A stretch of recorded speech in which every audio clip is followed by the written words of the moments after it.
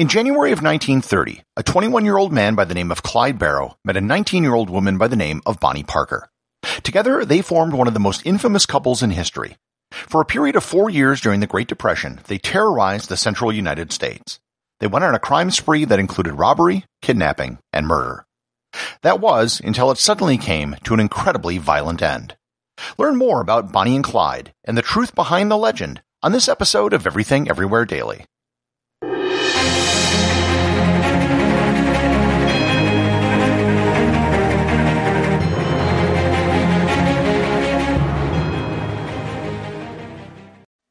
This episode is sponsored by ButcherBox. Summer is right around the corner, and that means cookouts. No matter what your preferred food is for a cookout or a barbecue, ButcherBox can help you make it the best. If you want to serve up some hamburgers, ButcherBox has grass-fed ground beef to make the perfect smash burger. Want to cook up some steaks? Well, ButcherBox has that too, with some of the best cuts of steak such as New York strip, ribeye, and filet mignon. Do you like grilled chicken? Well, ButcherBox has some of the best pasture-raised chicken that you will find anywhere. And if you really want to wow people at your next cookout, you can try grilling some of their wild-caught salmon on a cedar plank. Sign up at butcherbox.com/daily and get a special deal. ButcherBox is offering my listeners a free-for-a-year offer plus an additional $20 off. You can choose salmon, chicken breasts, or steak tips free in every order for a year. Sign up today at butcherbox.com/daily and use code DAILY to choose your free-for-a-year offer, plus get $20 off your first order. This episode is sponsored by Heaven Hill Bottled & Bond Bourbon. I recently had the chance to try Heaven Hill Bottled & Bond, and I can attest to its exceptional aromas with hints of caramel and vanilla intertwining with its oakiness, which provide a well-rounded flavor profile. Taking a sip is akin to experiencing a piece of bourbon history firsthand. Heaven Hill Distillery may be America's most quintessential bourbon distillery. Established in 1935 after the end of Prohibition, the distillery was established by the Shapira family and has remained a family-owned distillery to this day. In 1897, Congress passed the Bottled in Bond Act, which set forth strict rules for any bourbon labeled Bottled in Bond. Heaven Hill Bottled in Bond Bourbon goes beyond the stringent requirements of the law by aging its bourbon for 7 years, not 4. The end result is a gold medal-winning bourbon that truly stands out. Available nationally, look for a bottle at your local store. Heaven Hill Bottled in Bond. Heaven Hill reminds you, think wisely, drink wisely.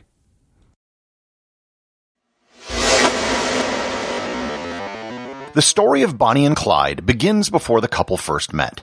Clyde Barrow was born in 1909 to a poor family of farmers in Ellis County, Texas, about 35 miles south of Dallas.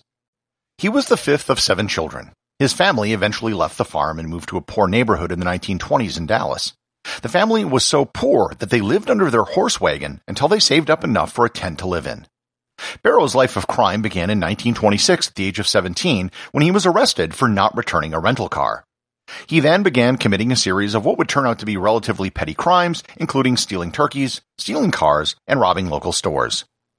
Bonnie Parker was born in 1910 in the small town of Rowena, Texas.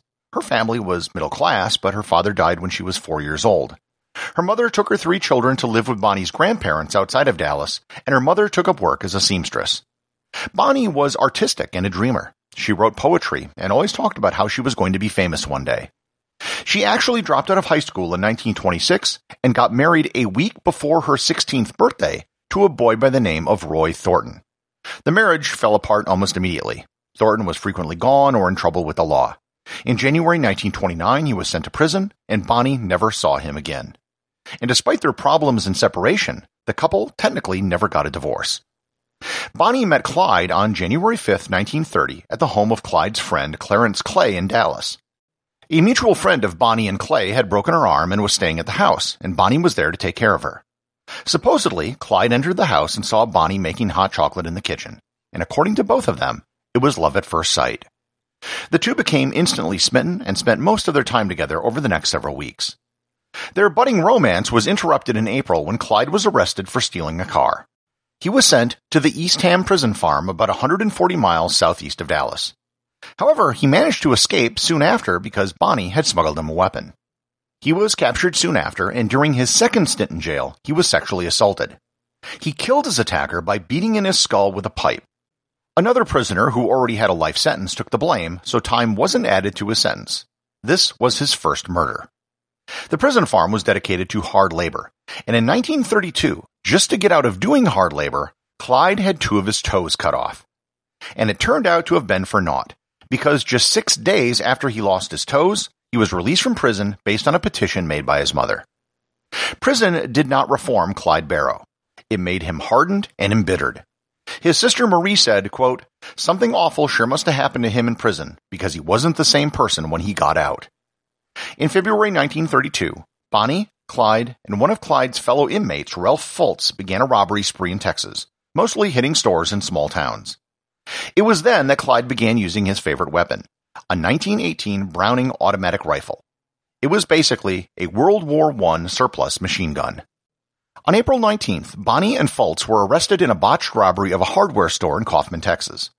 Bonnie was eventually released as she wasn't convicted by the grand jury, but Fultz went to jail and never joined the Barrow Gang again. While Bonnie was in jail, Clyde kept on committing crimes. On April 30th, he was the getaway driver for a store robbery in Hillsborough, Texas, where the owner was shot and killed. On August 5th, he was drinking in a parking lot with an associate in Stringtown, Oklahoma, when the local sheriff and his deputy approached. Clyde and his buddy opened fire, injuring the sheriff and killing the deputy. On October 11th, Bonnie and Clyde may have killed a store owner in Sherman, Texas. On Christmas Eve, Bonnie and Clyde had a new person join what was up till now just a 2-person gang. William Daniel, a.k.a. W.D. Jones, joined them at the age of 16. The next day, on Christmas, Clyde and W.D. murdered a man while trying to steal his car. On January 6th, Clyde and W.D. killed another officer in Tarrant County, Texas, when they accidentally stumbled into a police trap for another criminal. By this time, Bonnie and Clyde had gotten on the radar of the FBI. What tipped the FBI off was a stolen car that was found in Pawhuska, Oklahoma. It had been occupied by a man and a woman, and they found a prescription bottle which they managed to trace back to the pharmacy which filled the prescription. The prescription was in the name of Clyde Barrow's aunt, and the FBI then put all the pieces together. This placed Bonnie and Clyde on the FBI's public enemy list. The early 1930s is considered to be the public enemy era of the FBI, when the public became fascinated by criminals such as John Dillinger, Machine Gun Kelly, Pretty Boy Floyd, and Al Capone. The Barrow Gang grew in March of 1933 when Clyde's brother Buck was released from prison. He and his wife Blanche joined Bonnie, Clyde, and W.D. in Joplin, Missouri.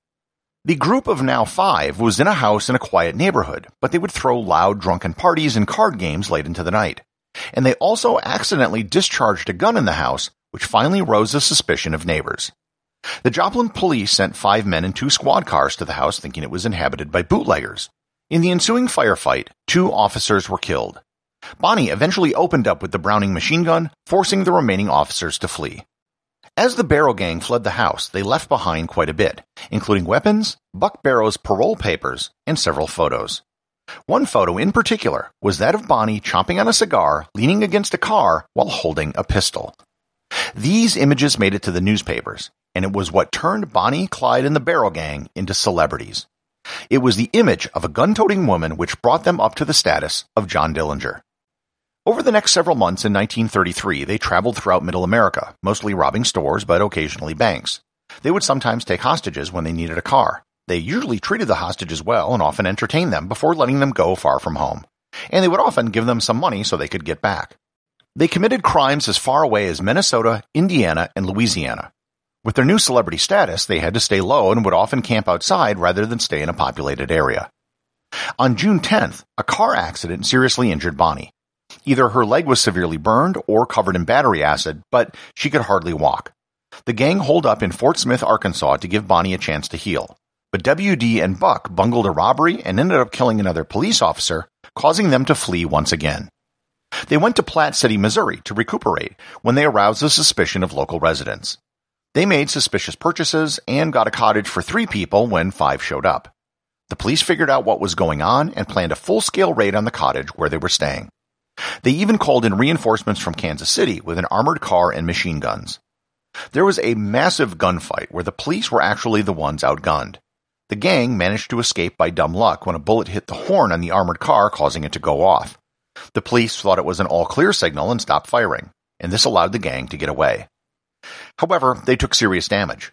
Buck had been hit in the head, taking out a piece of his skull and exposing his brain, and Blanche had glass fly in her eyes, blinding her.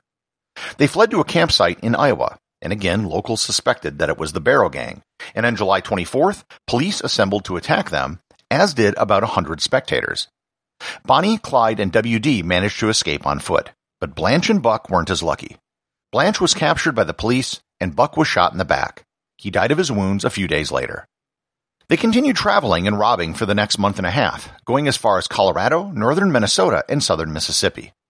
They risked a trip to Texas to visit their families. There, Bonnie and Clyde separated from WD. The couple went to Dallas, and WD went to Houston, where he was arrested. The Barrow Gang was now back down to 2. As Bonnie was still recovering from her burns, Clyde committed more robberies and was almost killed in an ambush when he tried to meet his family. In January of 1934, Clyde engineered his most daring exploit yet. He arranged a breakout from the Eastham prison farm where he was once incarcerated. He broke several men out of prison, killing a guard in the process. This really angered the authorities. This was a direct attack on the law enforcement system, and now the state of Texas and the FBI were committed to taking them down. In particular, one man, Captain Frank Hammer of the Texas Rangers, was assigned Bonnie and Clyde as his full-time job. Hammer began shadowing the couple. Wherever they would appear committing a crime, he would be close behind a day or two later. On April 1st, 1934, which was Easter Sunday, the gang, now with the addition of Henry Methvin, who they broke out of jail, was parked on the side of the road near Grapevine, Texas. 2 officers stopped thinking that they were motorists who needed help. Both Bonnie and Clyde opened fire, killing both officers. There were witnesses to the attack, and it was reported in the papers.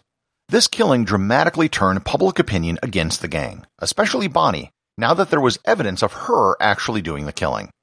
5 days later, Clyde and Methvin killed another officer in Oklahoma. Frank Hammer, who had been analyzing their every move, realized that they followed a pattern and would regularly visit their families. He figured that the next visit would be to Henry Methvin's mother in Louisiana. Knowing what road they would have to take, 6 police officers, led by Hammer, set up an ambush on May 21st, but they never showed up. Likewise, on the 22nd, they were there all day, but Bonnie and Clyde never showed up. Finally, at 9:15 a.m. on May 23, 1934, a V8 Ford sedan came speeding down the road. The driver was Clyde Barrow, and the passenger was Bonnie Parker. The police didn't try to stop the car or arrest the two. They just opened fire with machine guns. The officers proceeded to empty their automatic rifles into the car. Then each had a shotgun, which they emptied into the car, and finally, they emptied their pistols into the car. A total of 112 bullets hit the vehicle, with at least 40 hitting Bonnie or Clyde. They were so riddled with bullets that it wasn't possible to know which one killed them. In fact, they had so many holes in their body, the undertaker had a hard time embalming them. The deaths of Bonnie and Clyde caused a media frenzy. Within a day, 10,000 people arrived in Arcadia, Louisiana to see the place where they were killed. People immediately began to collect souvenirs, including one man who tried to cut the trigger finger off of Clyde's hand. Bonnie and Clyde wanted to be buried together, but Bonnie's family wouldn't allow it. 20,000 people attended Bonnie's funeral, and flowers were sent by Pretty Boy Floyd and John Dillinger. Clyde was buried with a private funeral. Bonnie and Clyde's crime spree resulted in many changes to law enforcement. They brought about the use of two-way radios in police cars. Months after their death, bank robbery and kidnapping were made federal offenses that could be investigated by the FBI. Insurance companies also changed their life insurance policies so they wouldn't pay out if death occurred in the commission of a crime, as the policies of both Bonnie and Clyde were paid in full. The vehicle they were killed in became a traveling exhibit for years, and today it's on display at the Prim Valley Resort and Casino south of Las Vegas. Interest in Bonnie and Clyde exploded in the late 1960s with the release of the movie Bonnie and Clyde starring Warren Beatty and Faye Dunaway. It was considered the beginning of the new Hollywood movement in cinema, and there were also several pop songs about Bonnie and Clyde released about the same time. While Bonnie and Clyde have been romanticized in popular culture, it shouldn't be forgotten that they were really serial killers. They killed at least 11 people over the course of 3 years, on top of all the other crimes that they committed. Both Bonnie and Clyde knew what the end was eventually going to be for them. One of Bonnie's poems, titled The Story of Bonnie and Clyde, prophesies their end in the poem's last verse. She wrote, "Someday they'll go down together, they'll bury them side by side. To few it'll be grief, to the law a relief, but it's death for Bonnie and Clyde." Everything Everywhere Daily is an Airwave Media podcast. The executive producer is Darcy Adams. The associate producers are Thor Thompson and Peter Bennett. I just wanted to extend a big thank you to everyone who is supporting the show over at patreon.com. I have show merchandise available there, including hoodies, t-shirts, and stickers. Plus, it really just helps me get this show out every single day, including, of course, weekends and holidays. Remember, if you leave a review or send me a boostagram, you too can have it read on the show. What's your name, boy? C.W. Moss. Well, I'm Miss Bonnie Parker, and this here's Mr. Clyde Barrow. We rob banks. Hey, boy. You think you got the guts for our line of work? What are you talking about? I spent a year in reformatory. A man with a record. Well, I know you got the nerve to shortchange old ladies who are coming in for gas. What I'm asking you is, have you got what it takes to pull bank jobs with us? Mr. C.W. Moss.